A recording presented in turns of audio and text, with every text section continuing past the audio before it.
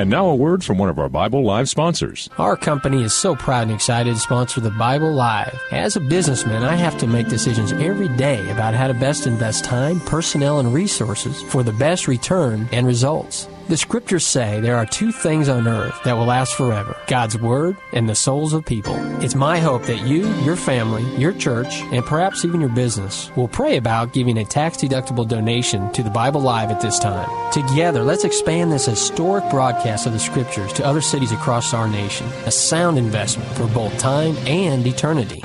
You can donate by credit card at the Bible Live website, www.thebiblelive.com, or mail your check for the Bible Live to P.O. Box 18888. That's P.O. Box 18888, San Antonio, Texas 78218.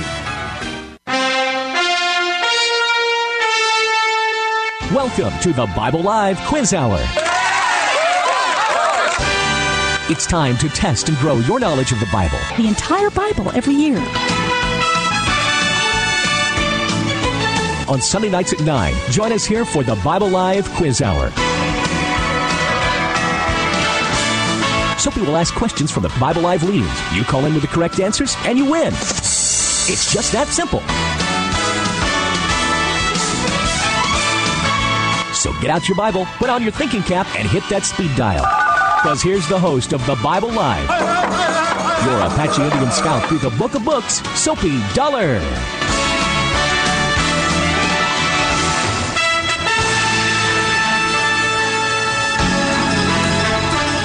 And here we are. Thank you for joining us tonight, folks, for this edition of the Bible Live. I hope that you'll give us a call and join with me tonight on the air. Our phone number is 210-340-9585, 210-340-9585. And for the next 90 minutes, we're going to be talking about all things biblical. We are reading every year through the entire Bible since the year 2000, actually, 2001. Actually, is when we began, and we've been reading through the Bible, and you can join with us by going to thebiblelive.com. thebiblelive.com. There you'll find our podcast. Just click on podcast, go down, find our readings. Right now we are reading through the books of 1st and 2nd Chronicles. And so we'll finish up the book of 2nd Chronicles this evening. This past week, we finished up the book of 2nd Chronicles. And next week, starting tomorrow evening, Monday through Friday, we'll be reading through the book of Romans in the New Testament. Genesis, Exodus, Leviticus, Numbers, Deuteronomy, all through the Old Testament, all the way up now to 1st and 2nd Chronicles. And then in the New Testament, we've read Matthew, Mark, Luke, John, Acts, and now we'll be reading the book, the letter that Paul wrote to the believers in Rome. A really remarkable book, the book of Romans. Probably one of the most complete presentations of the let me see how I can say this to you, the gospel message, the most updated. In other words, taking from the time now, the Hebrew Scriptures, the Old Testament, all the way through the history of Israel. We're following that along, and we see the Messiah is being predicted. The Messiah is being pictured ahead of time. He's being we're being told what he is going to be like, and where some of the things he would do, some of the characteristics of his life and his ministry. Over 300 predictions and prophecies, about 60 or 65 major, but over 300 predictions and references to this Messiah, this Savior that God had promised absolutely from the very beginning. Genesis chapter 3, verse 15, the first verbal prediction of the Messiah there in the Garden of Eden after the fall of when Adam and Eve fell into sin and the human race came under the judgment of God there in the book of Genesis. Right away we see this prediction of a Messiah, one who would come and undo the work of Satan, and allow men and women who desire a relationship with God to know Him, love Him, to follow Him, to be the people of God, to allow us. There was going to be a Redeemer, a Savior, who would make the way for us to do that. You see, it wasn't just a matter of God up there in heaven going, "Oh, I'll let you in, I'll let you in." No, it wasn't arbitrary. There are two characteristics, there are two attributes of the God of the Bible that were at work in the redemptive plan primarily. One was his great love. God so loved the world that he gave his only begotten Son. But there's a contrary. There was an attribute of God that to some degree was in conflict with God's love, and that was his justice, his holiness. He is perfectly holy and just in all of his ways, and the wages of sin is death. The soul that sins, it shall die. Without the shedding of blood, there is no remission of sin. In other words, sin had a penalty. It had a consequence, and God couldn't just willy-nilly go, "Oh, I'm just arbitrarily going to forgive a bunch of people and not the other group." There was a work of redemption. There was a work of salvation that God had to bring about what would you call a peace, a treaty between his justice and his love. And that's what we find, that the culmination, the perfect expression of God's justice and the perfect expression of his love carried out in the life, the death, and resurrection of Jesus, the Messiah. A perfect expression of God's love and forgivingness, perfect expression of his justice, in that his judgment, the wages of our sin were poured out. Sin did have its consequence, because Jesus, he who knew no sin, became sin for us. So we see that happening all through the Old Testament. Now we get to the book of Romans in the New Testament, and Paul is going to spell it out in a clearer way than perhaps anyone had up to that time. Now, Paul is equipped theologically, intellectually, now spiritually, as he has become part of the people of God through his faith and trust in Jesus the Messiah, and the presence of the Holy Spirit working in him and through his life. Now Paul lays it out for us and explains to us what, not a new salvation, not a new plan, not a new redemption. It's the same redemptive plan that God had from the beginning, but now it had taken a giant step forward, in that the Messiah was no longer predicted, no longer someone that we were waiting for. The Messiah had now come and had finished his particular role in the redemptive plan of God as the Savior, the perfect man of faith, who lived a perfect life of faith and trust and obedience, submission to the Father. Then he who knew no sin voluntarily gave his life, and taking the penalty of our sin upon himself. So that now in Christ, as we are forgiven in him, we become part of a new creation, our new human race, the race of the redeemed. Jesus the Messiah is the firstborn of the twice-born in his role as that perfect man, the last Adam. He did what Adam was unable to do. He saw all the way to the finish, perfect life of obedience and trust in God, and then took our penalty upon himself. So that now, when we come into our faith in Christ, we too become part of the new race of the redeemed. Jesus is the firstborn of the twice-born, and now we are part, just as we are all biologically, physically, of the race of Adam. And in Adam, as Paul writes in Romans, all die, and sin came into the human race, and through sin, death. Now in Christ, a new race, we are a new creation, and we are a part of a new race of the redeemed. And it's the life of Christ, the life of Jesus the Messiah now, that lives and flows through our spiritual veins. Yes, Adam and Eve, biologically, we're still tied to the race of Adam and Eve and consequences of their life, but now we have our new a new DNA. We have a spiritual DNA now that is traceable to Jesus himself, the Messiah. He is now, and we are in him, in Christ. All that is true of him now as the last Adam is now true of us. So we'll look at all of that. It's going to be exciting this coming week, starting Monday, tomorrow evening. We'll start at Romans chapter 1, verse 1, and we'll make our way all this coming week through the book of Romans.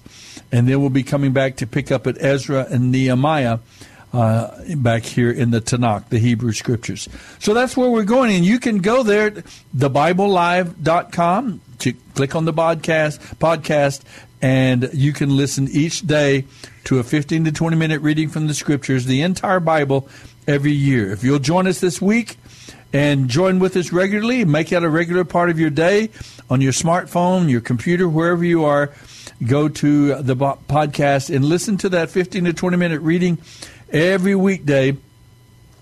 This time next year in 2021, we will have read together the entire Bible, all the way around the horn, and we'll be ready to start again through the Scriptures. So I hope that you'll do that. Join us there for the Bible Live reading. Now, you can also find the podcast here at am630theword.com, am630theword.com, and you just go to the podcast, go down through the list of radio programs here on KSLR, this radio station, and you'll find the Bible Live. Click on the podcast there. Not the Sunday night show. That's what we're doing right here. You can also go and listen to that program again. But also you can pick up the Bible reading programs and follow the readings at am630theword.com. Both of those are good sites for you to go and just make your way through the Bible with us. I invite you, I encourage you, I implore, I beg, I plead. Come join us. Let's go through the entire Bible. You know, you've been wanting to do it for a long time. I've got to read the Bible. I want to read the whole Bible. Well, I'll help you out. I'll read the Bible to you. We'll read it through together every year, and you will be so glad you did. There's nothing like this. Is what this program is dedicated to. In reality, is it's not so much, as we said many times, it's not so much a program about the Bible.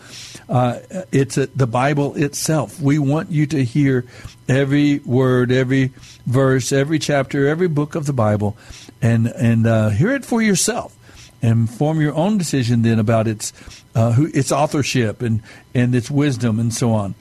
Hear the great book of books yourself here on the Bible Live. Well, this past week we read 2 Chronicles chapters 19 through the end, chapter 36. And so we've been making our way through this, the books of 1st and 2nd Chronicles, and we can talk about that tonight. We've covered it pretty well, in the sense that I hope most of you now know that the books of 1st and 2nd Chronicles were at one time one book, written together, one history. It was divided into the two, 1st and 2nd, at the time of the translation from Hebrew into the Greek, the Septuagint. And then it's written by Ezra, a scribe, an expert in the laws of God, the books of the law in the Old Testament. Ezra now is, as with thousands and thousands of the Jewish people that had been taken out of Israel in somewhere between 605 BC and 586 BC.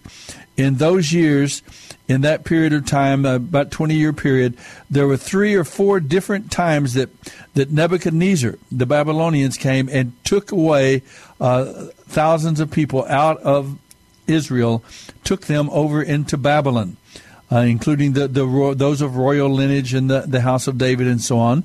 And you know about Daniel and Shadrach, Meshach, Abednego, and others that went. Well, they went over, and Ezekiel, the great prophet Ezekiel, preached and predicted and prophesied from over in Babylon, while Jeremiah was over preaching and predicting and prophesying over in Israel.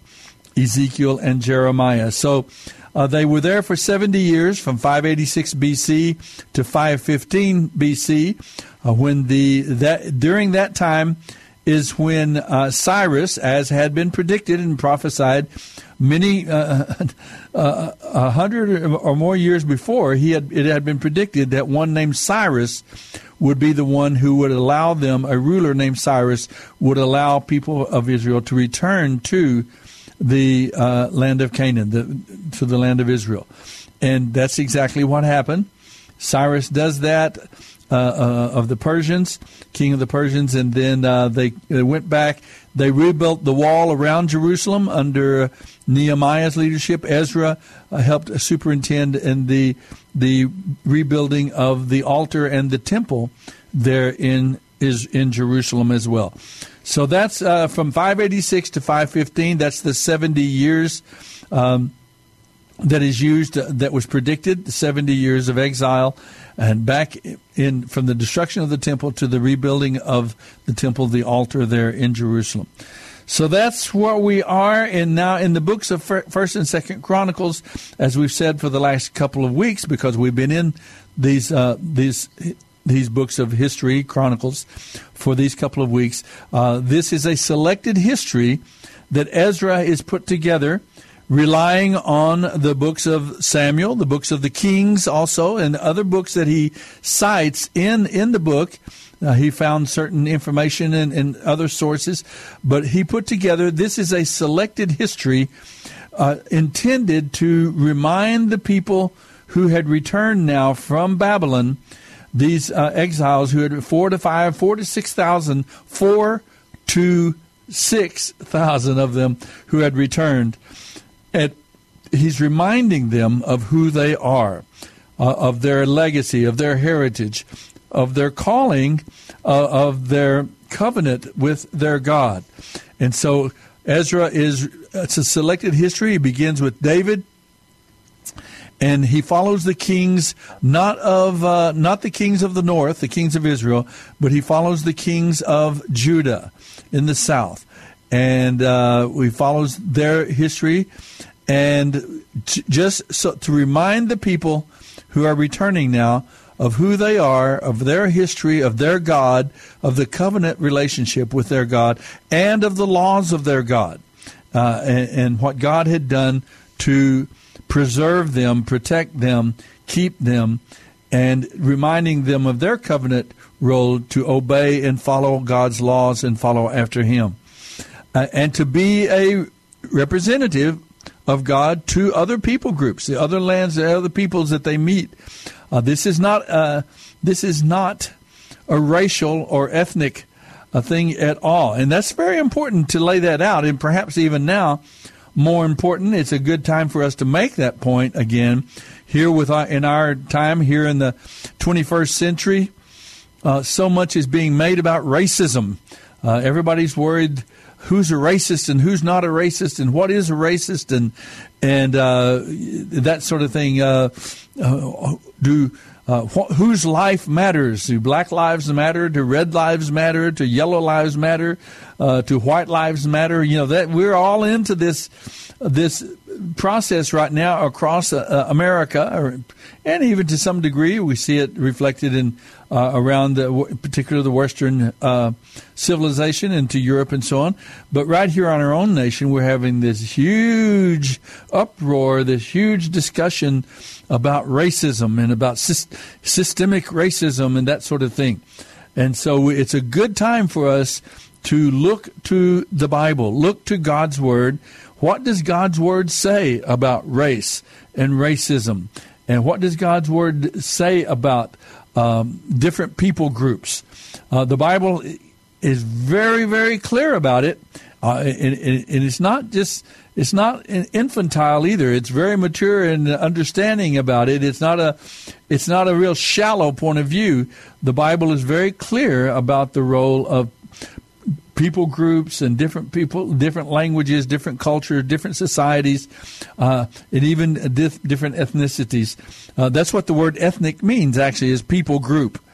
So that was God's design from the beginning. We see in the book of Genesis, we've made that point many times, that God's intent immediately following the fall of mankind into sin, when the principle of selfishness and sin had gotten its hold on the human race, one of the first things God did is tell the people that He wants them to spread out and multiply. He wants them to diversify. God's intent there would be different people groups people who live in the mountains, people who lives on the beaches and on the islands and on the prairies, and all these different people groups, different foods, different cultures, different societies, different clothing, different practices. And even now, when you get into Genesis 11, God pretty much had to force the issue with the Tower of Babel, forcing the people to divide into these different competing people groups so that the human race would survive. It would not go once more to one single race of people walking in lockstep together to judgment and to auto-destruction, to becoming destructive of themselves again, as it was in the time of Noah. God wanted there to be a diversity of races and people groups and languages, so that now, although there may be wars and battles between these competing interest groups, defeating war between the different people groups, but there would not be, the whole race would not walk in lockstep against God, against God's laws, and walk into total destruction and judgment, as they did in the time of Noah. So we see there is a place and role for people groups and societies, without a doubt, and it was placed here in some measure because of the fact that it was a measure of grace. It was a mitigating factor. It was there to slow and to lessen the power and impact of the sin nature in humanity, so that the human race could continue forward and grow. And now what are we now? 7 billion people on the planet. And we have lasted all of these centuries now. There have been wars, they've come and gone, but the whole human race has not walked. Whenever there has risen up a Stalin over Russia, a dictator who wants to rule the world, well, there rises up a Hitler in Germany.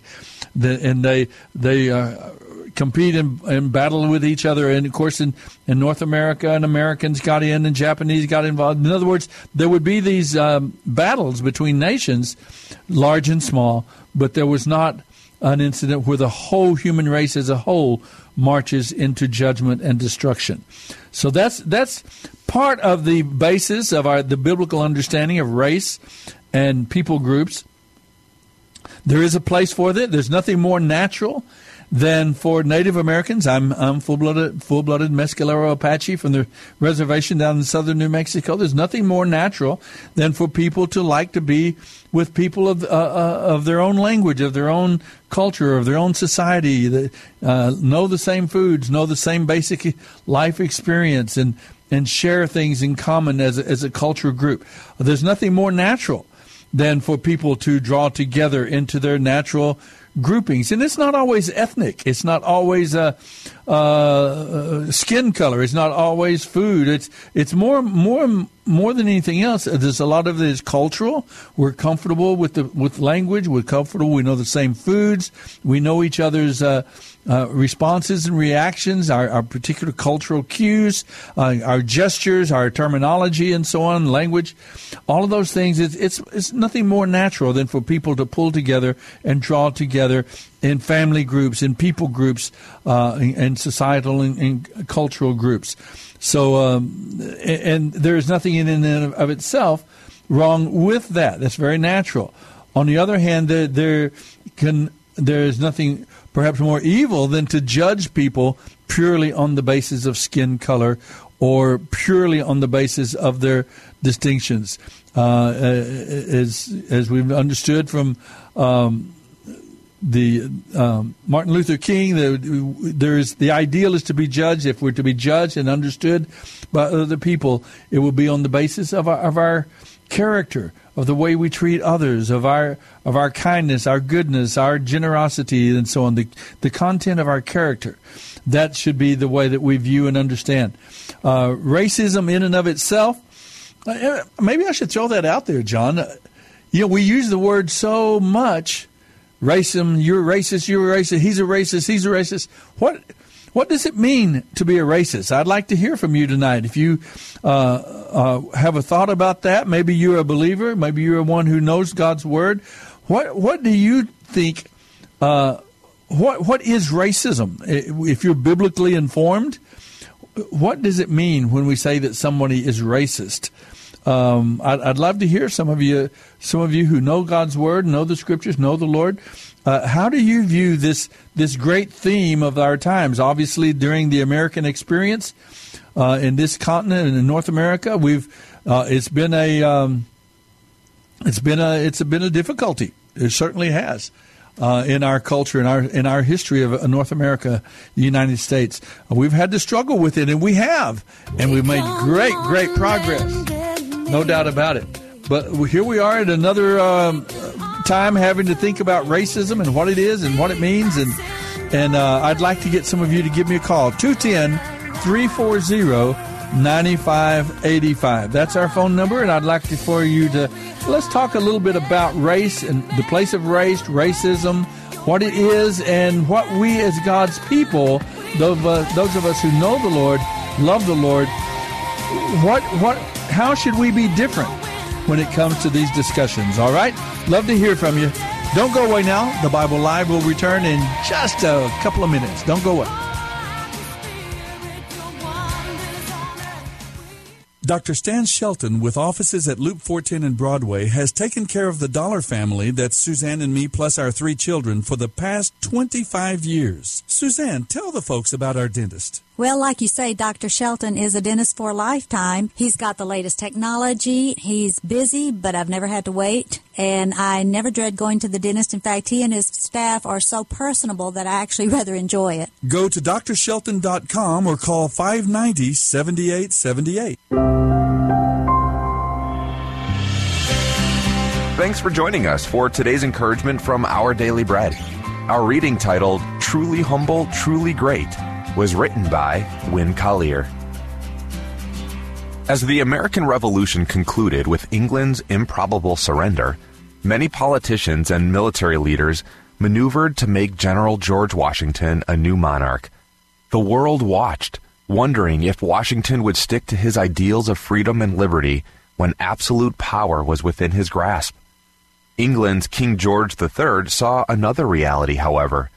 He was convinced that if Washington resisted the power pull and returned to his Virginia farm, he would be the greatest man in the world.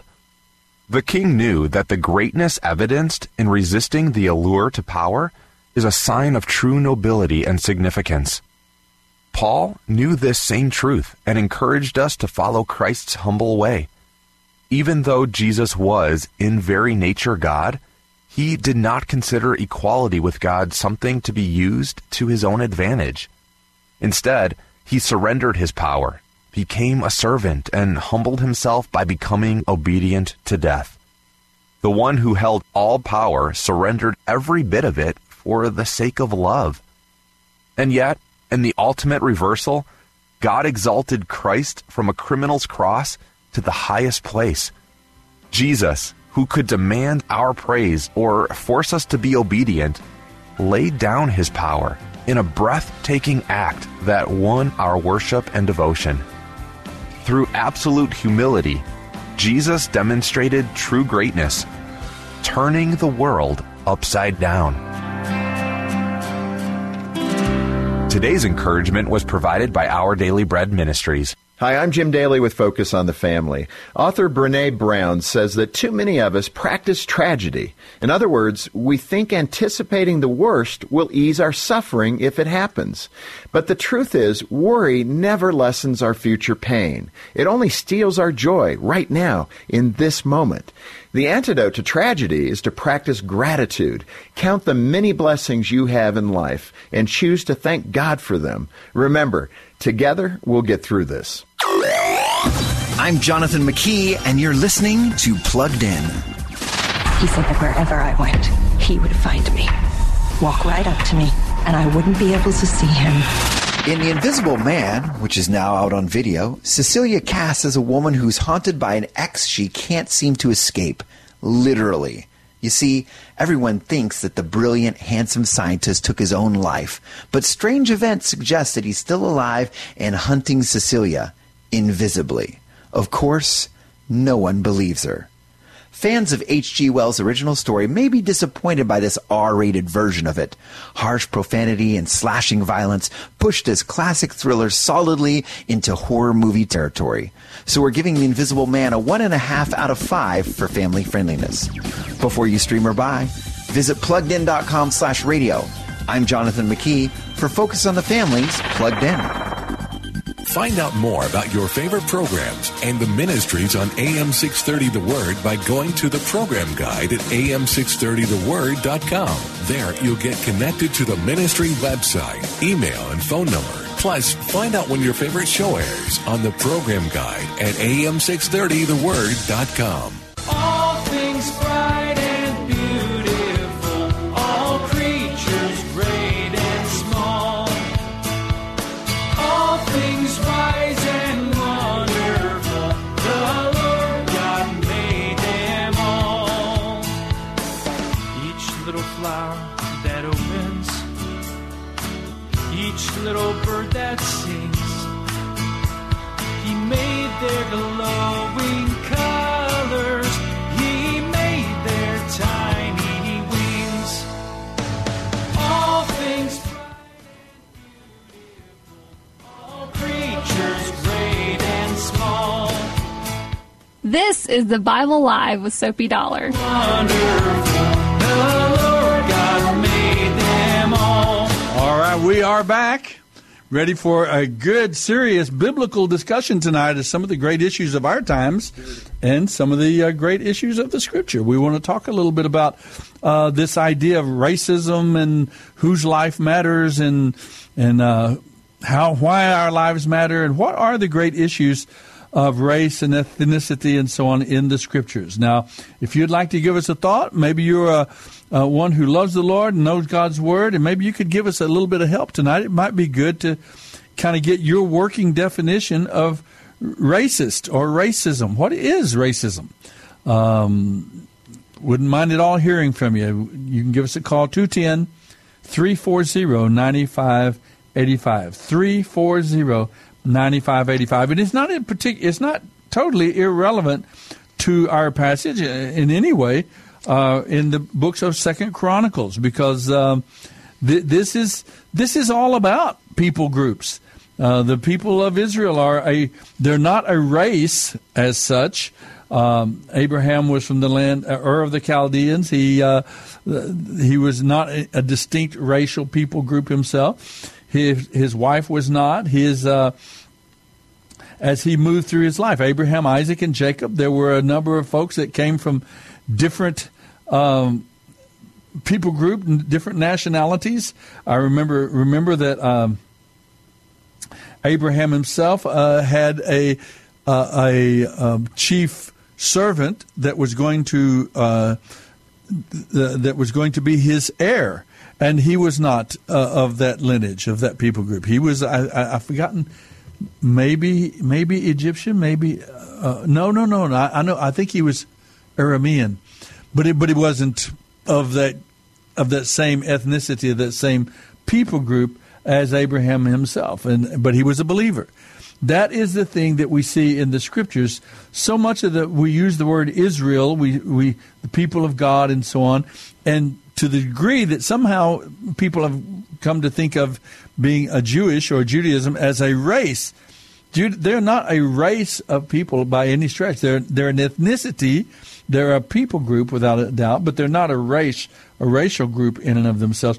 And even there, all through the history of Israel, there are men and women from different people groups all around. There was Ruth the Moabitess. There's Rahab, the lady from the great battle. Joshua fought the battle of Jericho. There you go. I got to get the song in my mind to remember it. But you got Rahab, you've got Ruth, you've got others. All through the Scriptures, there are many who are not from specifically the people group. That wasn't the important thing. The important thing in Judaism, in the Hebrew Scriptures, there was the relationship to God.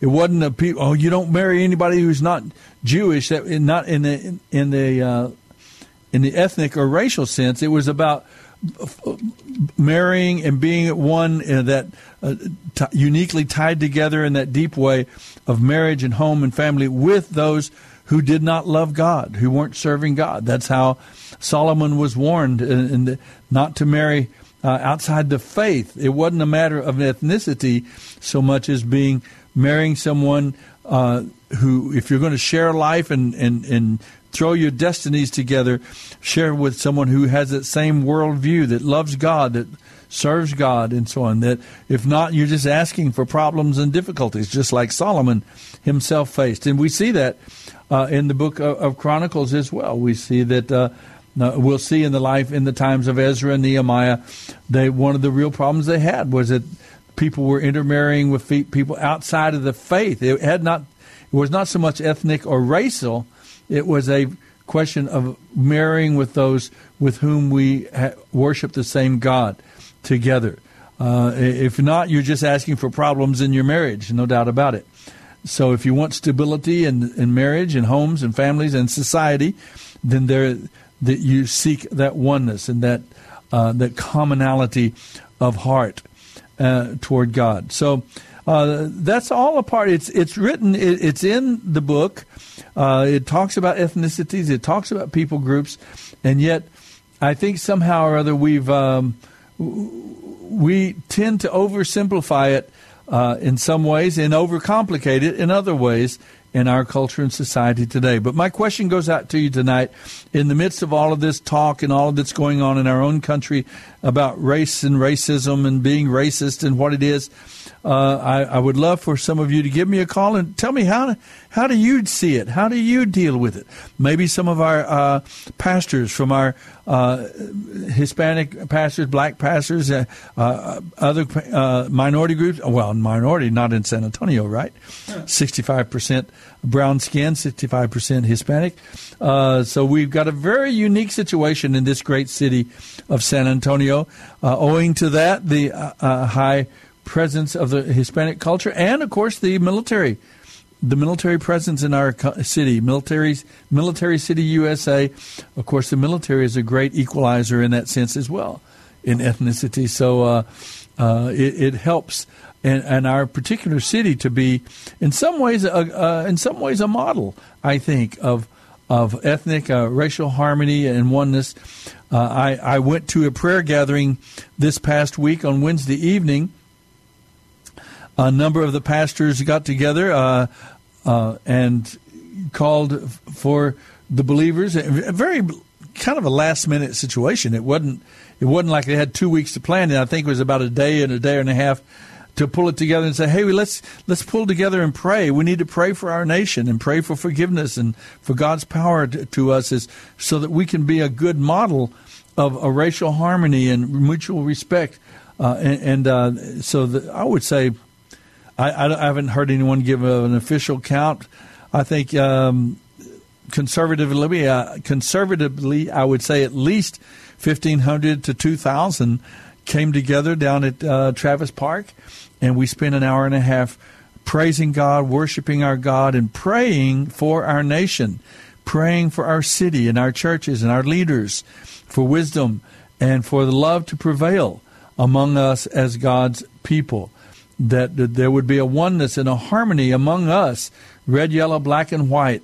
We're all precious in His sight. And it was a wonderful time, folks. If you didn't get down there, you missed a remarkable gathering of God's people from our community. It really was a beautiful, beautiful time of prayer.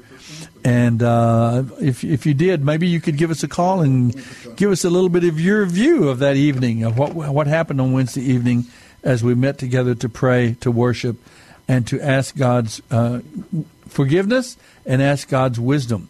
You know, one of the phrases I came away with myself was that we should be salty salt, and let our salt be salty, and let our light be enlightening. Right? Sometimes I'm afraid we generate more heat than we do light in the way we converse and communicate. But it was a great, great evening there on Wednesday. Let me go to our phones and pick up our first caller tonight. And maybe talk a little bit about this subject if that's what's on your mind. Harold, thanks for calling in. Glad to hear from you. Oh, you're welcome, Soapy Dollar. Yes, it is on my mind. I've talked to my mother this evening, and she's too old to hear everything. And my sister Barbara, she's tired of stuff going on in the city. And there is part of the problem, I think, with things is, it's not a bad thing, but people, when something goes wrong, they did something wrong, they want to ask God for forgiveness right then and there. But Matthew chapter 5, verse 21 to 24, I'll read 5:24. It says, leave your sacrifice there at the altar. This is what Jesus says. In other words, I'm thinking, don't ask me for forgiveness. Go and be reconciled to that person. Yes. Then come and offer your sacrifice to God. In other words, then I'll forgive you, because you can't leave out the people you hurt. Just going straight to God. And honestly, if you start out with Matthew chapter 5, verse 21, Jesus starts out right away. You have heard that our ancestors were told, you must not murder. If you commit murder, you are subject to judgment. And it goes on, but I say unto you, even anger with someone, you are subject to judgment. So apparently the illustration is go one step further, Jesus is saying. Go to that person first that you've offended or you didn't have a good day with. Talk to them, then ask God for forgiveness. And it sounds very, Jesus said himself, old-fashioned, the ancestors, and I'm sure it goes back to the Old Testament somewhere. But that's basically all I wanted to discuss tonight. That's an earful, I guess. Oh, it's good. It's very good. Matthew chapter 5, it says, after you talk that section about if you're angry with someone, and so 21. If you are presenting, then he says, so if you are presenting a sacrifice at the altar in the temple, and you suddenly remember that someone has something against you, leave your sacrifice there at the altar and go and be reconciled to that person. Then come and offer your sacrifice to God. And I think it's a very important point, Harold, no doubt about it, is that... Yeah, because you leave the person there wounded. Exactly. You leave the person hurting, and you just talk to God and everything's great. It may be great, but what good does it do to that person? Yeah, our relationship. I guess you can tell I'm upset a little bit. Yeah, I don't mean to be upset, our relationship with God and our relationship with other people, those are not totally separate relationships. They're related to one another. I said. Yeah, very good. Very excellent observation. That's all. But, it's in the New Testament. Jesus Christ said it, and someone's going to have to deal with it. And, I'll start with myself when I get back to work tomorrow. So I'll listen to the rest of the show, okay? You betcha, my friend. So glad to hear from you. Thank you for calling in. You can give us a call as well, 210-340-9585. Very interesting point there from the teachings of Jesus there in Matthew chapter 5, and the idea that relationships with people are not divorced from our relationship with God. That if we're at the altar, we're trying to get all spiritual with God, but we've got something against a neighbor or someone's brother or someone has something against us, there's some conflict in our relationships, go and be reconciled to that person, then come and offer your sacrifice to God. A great principle there for us. It's interesting, too, that it comes down to one-on-one. I mean, I've got a different circle of friendships and relationships. I've got a different set of neighbors than you have. And, I have to react and relate to the people around me and my world, you and yours, and some of the folks that I deal with are I don't really know that many other Native Americans in my circle. A few for sure, but we're not that numerous, of course. But I know lots of folks in our neighborhood and neighbors that we are red, yellow, black, and white, and polka dotted, like a lot of American communities and neighborhoods. And for us to respect each other and care about each other and help each other. One of my neighbors grew ill this last month or two, and now she's having to move. I think they're moving their family to another city, and so the other family members came down, and so all this week I've been making myself available to them to help them as they move out the grandmom's furniture and her possessions and so on. So we've been helping with the yard and the fence and the details and trying to be a good neighbor. Well, that's kind of what we're talking about. We all have people around us, and they may be skin color. They may have go to a different congregation or church, or they may work at a different place. They may be a different class. They may be blue collar. We're white collar, or the other way around. So there's a lot of things that could come into this idea of kind of racism or the way we treat other people, and they're not totally illegitimate. Race and races. There are races, and there are different people groups, and there are different classes. That's a reality, and it's not necessarily bad or good. Evidently, I mean, the way we treat people that are different from ourselves, me and mine. They may be up and outers, and they may be down and outers. But can I treat them with love and respect? And can I share life with them and be friendly and helpful and loving to them in the name of the Lord as a believer?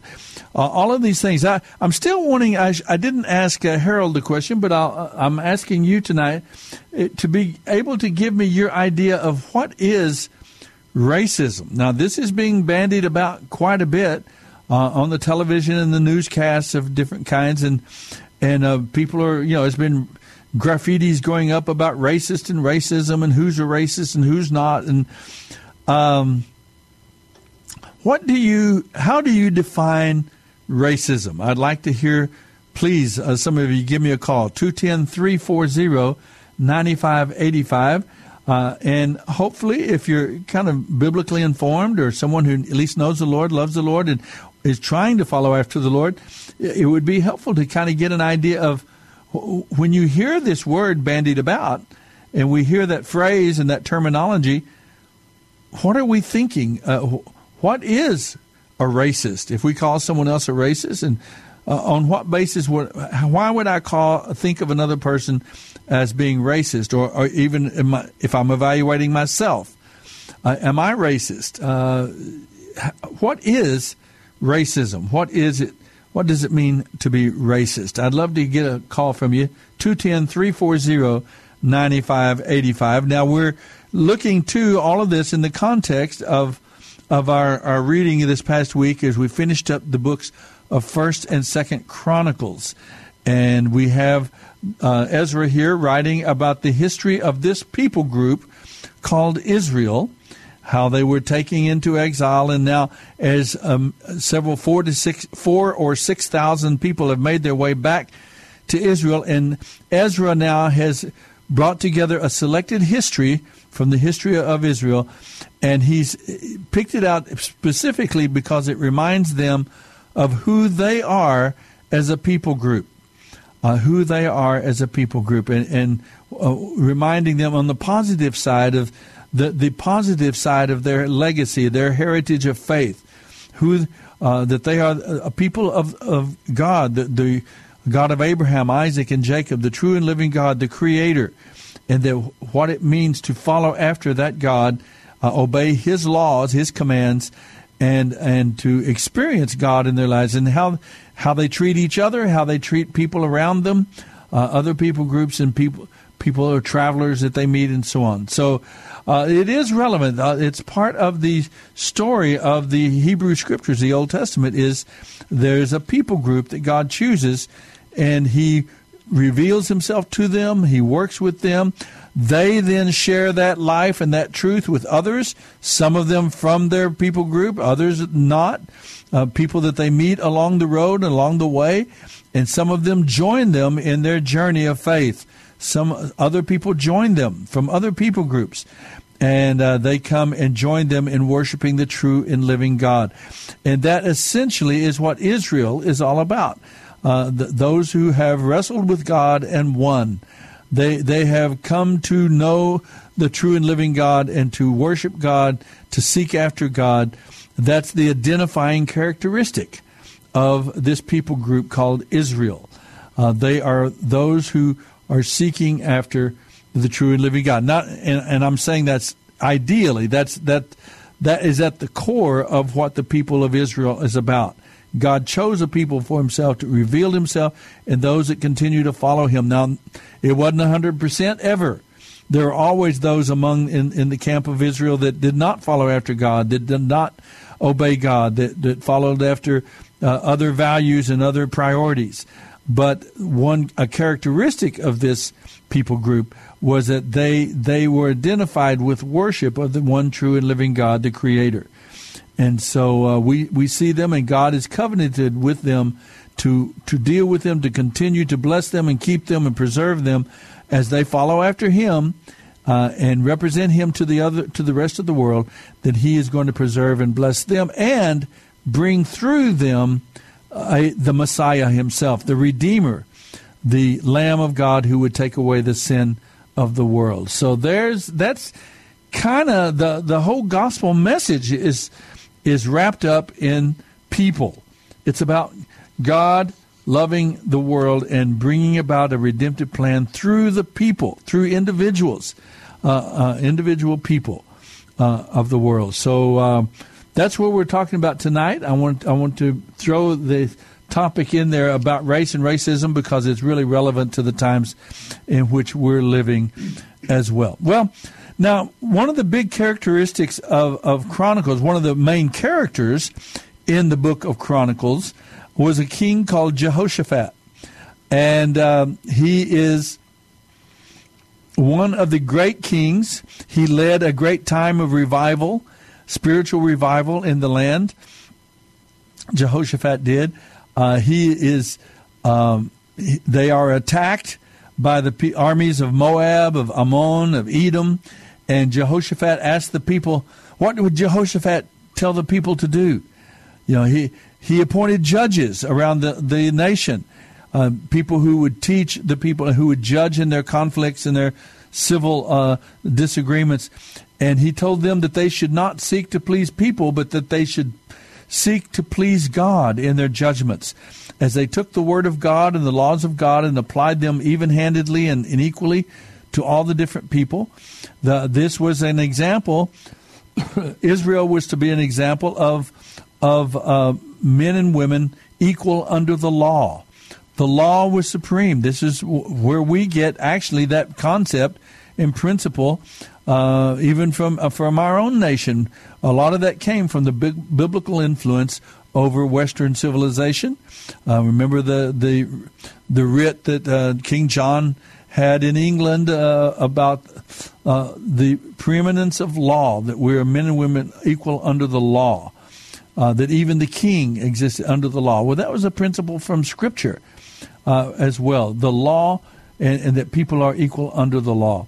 And so Jehoshaphat reminded them that you should appoint judges that would not seek to please the people, whoever could pay them the most, whoever could give them the most, whoever they liked best, but they were to make their judgments based on God's word and in a way that would please the God of the law, God's laws. So Jehoshaphat was there, but when Judah was attacked by these armies of Moab and Ammon and Edom, what did Jehoshaphat ask the people to do? That's maybe a good Bible question for you tonight. Can I borrow your pen there, John? Okay, I want to circle that question so I make sure that people.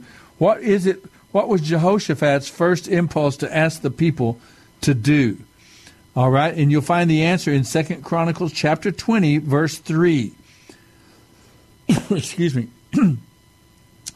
Let's see here. And when they did that, Jehoshaphat led Judah's army to the battle, and the victory was won not because of their army. The Moabites, the Ammonites, the Edomites, they began to fight among each other and destroyed each other. And so, as whatever instructions Jehoshaphat gave to the people, it seemed to work just fine. What did Jehoshaphat call on the people to do when they were attacked by the armies of Moab, Ammon, and Edom? All right? Give me a call if you know the answer to that question. 210-340-9585. Let's see if I can get another question here. Now, an interesting thing about Jehoshaphat. Oh, man, the time flies by. The kings of Judah, in particular, and Israel, remember they became a kingdom divided, and a lot of emphasis was spent trying to get them back together again. And Jehoshaphat had a real passion for uniting the country. And he even sacrificed, to some extent, his own son Jehoram, had him marry the son of Ahab and Jezebel, which turned out to be very detrimental to the well-being of Israel and Judah. So we can talk about that a little bit later as we come along as well. But this zeal for unity and oneness led him to make a kind of a strategic mistake there with his own son. Well, that's our second segment already gone by. We're going to take another break. Be back in just a few minutes here on The Bible Live. Our phone number is 210-340-9585. And I felt the wonder of his grace. Then I knew that he was more than just a God who didn't care, that lived away out there, and now he walks beside me. You're listening to The Bible Live with Soapy Dollar. Helping me to find that narrow way. He's everything to me. Jesus loves the little children, all the children of the world. Red and yellow, black and white, they are precious in His sight. Jesus loves the little children of the world. You're listening to The Bible Live with Soapy Dollar. Everything is beautiful In its own way. like a starry summer night or a snow-covered winter's day. And everybody's beautiful in their own way. Under God's heaven, the world's gonna find a way. All right. There is none so blind. All right, we are back. Our final segment. The time has flown by tonight. Who'd you say it was? Ray Stevens? Ray Stevens. Everything is beautiful. I thought it was B.J. Thomas. I thought he was the one that did that. But anyway, we are back, folks. Join with us now as our final segment. We're talking about the books of 1st and 2nd Chronicles. We just finished up reading 2nd Chronicles, which has a lot to do with people groups and the movements of people, of families moving. It's an amazing time that Chronicles tells us about. And it's a time when the nation Judah in the south almost was destroyed and totally destroyed. God had a plan for the people of Israel, for Judah. He had given them King David, after King Saul, then David, then Solomon. And he had a plan. He said that there was going to be a Messiah, a Redeemer, a Savior, or a righteous king who would come in the lineage of King David, the Messiah. And so this particular lineage, the lineage of David, was very important as Ezra is writing this book and reviewing this history. We see how the enemy tried to undermine God's redemptive plan. and it used this division between Israel, the 10 tribes in the north called Israel, and Judah and Benjamin in the south called Judah. He used that division, and I was telling you that Jehoshaphat, who was a king of Judah in the south, he was a good king, a godly king, loved God, and he was trying very hard to bring about a reunification, a peace between the north and the south in Israel and Judah. And his son, he even allowed his son to marry the daughter of Ahab and Jezebel and Athaliah. And that turned out to be a terrible problem, almost disastrous for the people of Israel and for the redemptive plan of God, because Jehoram, of course, compromised his own faith as he tried to go along with Athaliah. Remember Athaliah, Ahab and Jezebel.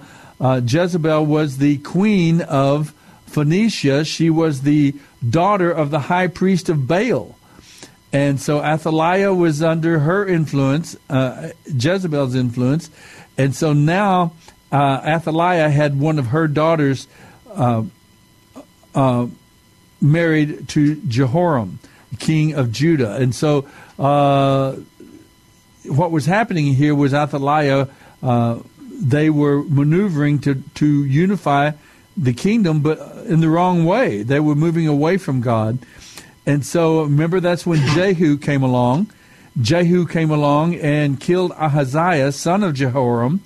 So Athaliah killed Ahaziah's children, her own grandchildren. Athaliah killed her own grandchildren, all but one, so that she could become the queen of Judah for 6 years, Athaliah. And this was disastrous. She killed all of her own grandchildren except one child. And maybe I could ask that question. Does anyone out there know what was the name of the one son of Ahaziah that survived? There was one child left in the lineage of David that could become the king. If they had killed him, there would be no one left in the lineage of David to have become king. That would have been disastrous for God's predictions, for God's plan to bring a Messiah through the lineage of David. You can see what was going on here. It was far bigger than just who's going to be on the throne, who's going to be powerful. The redemptive plan of God was here at stake. If they had killed off that last child, do you know the name of that last child? His life was saved, and believe it or not, and again, we're going back to this idea of race and racism and family groups and ethnicities. Who is it that saved that young child's life? Well, believe it or not, it was his own aunt, Jehosheba, Athaliah's daughter. Athaliah's daughter, the aunt of this young baby, she had married the high priest of Jehoiada, the high priest of Israel, of Judah. And she was the one who saved, believe it or not, all in the same family. Some on different sides of the issue, different sides of God. You know, one Athaliah was opposing a God of Abraham, Isaac, and Jacob, and she represented the God of Baal. They were trying to take over the power over Israel. And this aunt, Jehosheba, she was Athaliah's daughter, she becomes the wife of the high priest of Israel, Jehoiada, and she is the one that saves this young child's life. How amazing is that? I mean, it's just a remarkable thing. And of course, like I say, we're talking about people and people groups and racial differences and all. Well, the Bible is full of it, of these kinds of relationships, and God works in them and among them. The greatest differences among the people, the most important difference is that and the one that God gives priority to when he says, marry those within the faith, marry people who have the same, who love me, who love God, and have that same biblical, God-centered worldview, have the same commitment to obey God's laws and to love people and treat people the way God has commanded. That should be a priority in terms of our relationships. But we are to treat all men and women as we love ourselves. John was reminding me, Jesus speaks in Matthew chapter 5. They ask him, what's the greatest commandment? Is it Matthew 5 there? In that same range? It rings a bell. Around in that area of Matthew's. He says, what's the greatest commandment? He said, you should love the Lord your God with all your heart, mind, and strength. And the second is likened to it. You should love your neighbor as yourself. And so we see the priority of these relationships with God. That is the great division of humanity. It's not a division of race and racism or culture or language. It's a division of the people of God and those and the people who false gods or idols or human gods or human dictators and so on. That's the great division in the world views that we have. And so we as God's people, though, our priority is to love people, all people, love others even as we love ourselves. I know that part of that is found in Luke 15, where he talks about the parable of this Good Samaritan. We find him loving someone not of his particular people group, but this person loves others and treats them and takes care of them. So the Bible has a lot to tell us then about race and racism. Anyone want to give me a call real quick and tell me what your view of racism is, or what is it to be racist? My own view, after a long time of thinking and wondering and pondering, my own view is that anytime we judge people, and when I say judge people, I mean we decide if we're going to give them a job, we decide if we're going to befriend them, we decide if we're going to rent a house to them, we decide if we're going to we judge people in our own willingness to be in a relationship with them at any level, whether it's financial or friendship or in help and aid and so on. If we judge people on the basis of their ethnicity, the color of their skin, the language they speak, people groups are a natural thing. We all live and are part of certain people groups that we're comfortable with and around. Our family and other groups like us that we share a cultural heritage or a common language or common foods or any of those kinds of, maybe even just a common career. Maybe we're blue collar, someone that's white collar, maybe we're artists, maybe we're actors and actresses, but the idea is that we don't judge people on those bases. We don't. It's like Martin Luther King said, we judge people on the content of their character, not on the color of their skin, their educational background, or different cultural or social characteristics. Those are real, and they can be valued. They have their place and time, each one, and they can be very positive things as well. But we're not to judge people, their worth, on that basis. And essentially the content of the character is most important. So when we make a person's skin color or a person's language or something, if that becomes the basis upon which we judge that individual and we withhold respect or we withhold trust purely on that basis, then we might want to say, look, man, Lord, I have a little tinge of racism within me. I'm a little bit of a prejudiced toward people. I have bias about the way I treat people. And of course, all of us have some of that. It's part of our human condition, but we can work with it, and if we begin to see people as God sees them. That is the objective, I would say, to see people and love people even as God sees them and loves them. That should be a great, great help to us. And I caught a glimpse of that at this prayer meeting I was telling you about this last week down at Travis Park. The huge prayer gathering called together within just actually a day or less God's people came together, and the people who led the prayer time were Hispanic. There were black men and women, different backgrounds altogether. Prayers in Spanish, prayers in English. It was a wonderful time and a great time for the body of Christ to come together. I noticed after the prayer time was finished, the place just didn't empty out just like that. The people stayed around, and hugs were taking place, and people were fellowshipping with maybe a family member or maybe a fellow church member from another congregation that they hadn't seen in a while. Somebody I went with my son, and he saw people from his workplace down there. They would go to different churches, and they got a chance to say hi and appreciate each other for being there to pray for our city and for our nation. So that's exactly what God and God's people should be doing in this situation, is praying, asking God to deliver us, to give us strength, to give us love, and to deliver us from temptation and evil, but to guide us into His light. I like that phrase, salty salt and enlightening light. That's what this is, our chance to shine. Men and women of faith, those of us who know the Lord and love the Lord and His Word, this is our chance to love others and to be different and to let our light shine for the glory of our King and for the glory of the Lord and for the good of people. There are lots of people who are looking for that kind of love, for that kind of hope.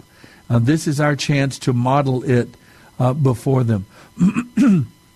And we'll see God do the same kinds of things that He does redemptively even in the times of the Bible here with Athaliah and Jehu and all these people. We'll see God do great miracles and raise up leaders that will protect us and will honor God and will be good leaders, righteous leadership. That we can see God, we can ask God for that, and we can see God answer our prayers in that way. Well, we go through these kings. You get Jehoiada. After Jehoiada died, then King Amaziah, Joash was the name of that young baby that was saved, 7-year-old child. He was saved from the slaughter by Athaliah, and he became the king. Athaliah was actually put to death, executed, and Joash became the king and following after the Lord. But even he, later on in his years, he sinned against the Lord by worshiping idols. This is, the Bible tells it like it is. It's real people and real situations and the real dynamic of relationships taking place. Well, then after Amaziah, Amaziah was Joash's son, and his 16-year-old son, Azariah, became the next king of Judah. Now, this king is interesting. The 16-year-old son, Azariah, the son of Amaziah, he's interesting because his name is spelled differently in different places of Scripture.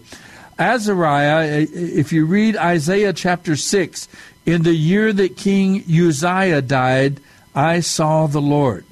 And this is that great vision that Isaiah had of his calling to follow after God. Remember that? Isaiah chapter 6. And I saw the Lord, and His train filled the temple, and there were angels singing, Holy, holy, holy, and there was smoke filled the temple. And Isaiah was made aware of his own sin. He said, Woe is me, for I am a man of unclean lips, and I dwell in the midst of a people of unclean lips. And one of the angels in his vision took a burning coal and laid it on his lips to purify his lips. And so Isaiah is called to ministry, and God says, "Who will go for us? Who will serve us? Who will go and represent us?" And Isaiah says, "Here am I, Lord. Send me." And beautiful, beautiful story from Isaiah chapter 6. Well, this was that king Azariah. It's a different spelling of the word, but that was King Uzziah. He served for 50 years. Isaiah served for 50 years. Uzziah served for 50 years as king over Judah. And then in the year that King Uzziah died, that's the year that Isaiah is called to the ministry. So it was a great time of sadness and distress for Isaiah. They had had stability and prosperity under King Uzziah, and now everything was up in the air. Everything was kind of insecure. And he has his vision of the Lord, and who will go for us? Here am I, Lord, send me. So anyway, we see Uzziah come, and then King Ahaz, different prophets of God, and different kings come along, and we see them from one generation to the other. And one of the things we see in all the books of history, in the history of Israel, is how quickly things can change. How quickly they can go from a nation experiencing God's blessing and experiencing God's goodness and serving God, and within just a generation, just a decade, everything can turn around. And they have ungodly leaders, ungodliness and crime and shame come back into the culture as the people walk away from God. So this is one of the things that we see in Scripture as well, that even for our own nation, there are no guarantees. Each generation, we have to follow after God ourselves. And so it's now time for a new generation of Americans is coming to lead now, coming to the fore in American, a younger generation is going to be making the decisions about who we are, what kind of people we're going to be, and what kind of land, and what kind of economy, and so on, and a whole new generation. So we must be in prayer for the young generation of Americans, that they would love God and follow after God, trust in God, and be salt and light again for the nation, for the people of our land. So we need to pray for our nation in that way. And that's, of course, again, what we did this past Wednesday. That's part of our prayer time for the hour and a half that we spent in prayer. We prayed for our nation in that way. So let's see if there's anything else. We've got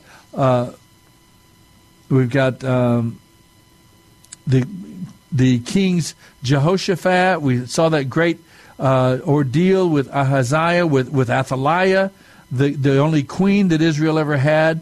We see Jehoiada and his wife, Jehosheba, how that they saved the land, they saved the king Joash, and then we see Joash on into Azariah, then Amaziah, then Azariah, Uzziah, and then we come to other kings. And again, you just see God dealing with his people as they move forward. Hezekiah comes along. You've got some from wicked kings, and then you have Hezekiah, a great king, loves God, teaches God's laws, and he is attacked by the Syrians in the north, and God saves them. And he goes to the Lord in prayer. So Hezekiah, a great king who led in a given moment, he took the people to prayer, and King Sennacherib of Assyria was defeated. He was going to attack Jerusalem, but he was defeated, and he was assassinated by his own sons back in his own land. So Hezekiah comes along, then Manasseh comes along, then comes Amon, two wicked kings. You have a great king, and then all of a sudden 2 wicked kings. Doesn't seem to be any really rhyme or order to this thing. And then comes along this young king Josiah, an 8-year-old boy placed on the throne of Judah. And Josiah loves God and serves God, and it's he who finds the book of the law of Moses. He finds the law of Moses, the book of Deuteronomy, and he reads it, and then he reads it to the people, and it strikes his heart and causes him to seek revival and to restore the relationship with God with the people. And it leads the people to a great time of revival across the land. And then Josiah is killed in battle by Necho of Egypt in the great battle in 605 B.C. He is killed as King Necho of Egypt is going north. King Josiah runs out to meet him and is killed in that battle. And it's just on and on. This is the history that Ezra delivers to the people of Israel, leading up then to when Babylon under Nebuchadnezzar invaded and destroyed Jerusalem and took the people into exile. And that's what we have in Chronicles, a time to remember who we are, a time to remember our history, a time to remember God's faithfulness to us and God's calling and purpose for the people of Israel in the land as he returned them to Israel. Now, we have an opportunity right now with a new generation coming up in America. It's time for us to review our history, to remember who we are as Americans, how we have experienced the favor and the blessing and the protection of God himself, and how God has used our nation in a tremendous way to bring blessing to the world, in fact, the entire world, and to help overcome I'm trying to say Nazism and Japanese imperialism. God has used America to deliver the civilized world from great dictators. And we have a great, proud history. Yes, there have been mistakes, and one of our challenges all the way through is that we are a nation of many different people groups.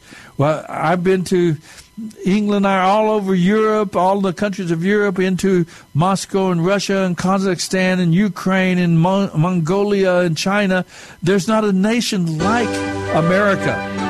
We are many people groups, many different skin colors, many different languages in this land, and we are very unique in that way. We've had a unique challenge, but only a nation with the power of the gospel at work within it have we been able to survive. God has really blessed us, and I pray and hope that our new generation of Americans will depend on God and his word, will trust in God, and experience that same blessing and the same power of God as you move forward. See you next week, folks. Live is dedicated to helping restore the Bible to our culture. Mailing address is P.O. Box 18888. That's Box 18888, San Antonio, Texas 78218. Hear the entire Bible every year on the Bible Live, weeknights at 9:30 on this great station. Then join SOAPY every Sunday evening at 9 o'clock for fun, inspiration, and valuable prizes on the Bible Live Quiz Show. Visit our website, BibleLive.com. That's BibleLive.com for more information about SOAPY and the Bible Live broadcast.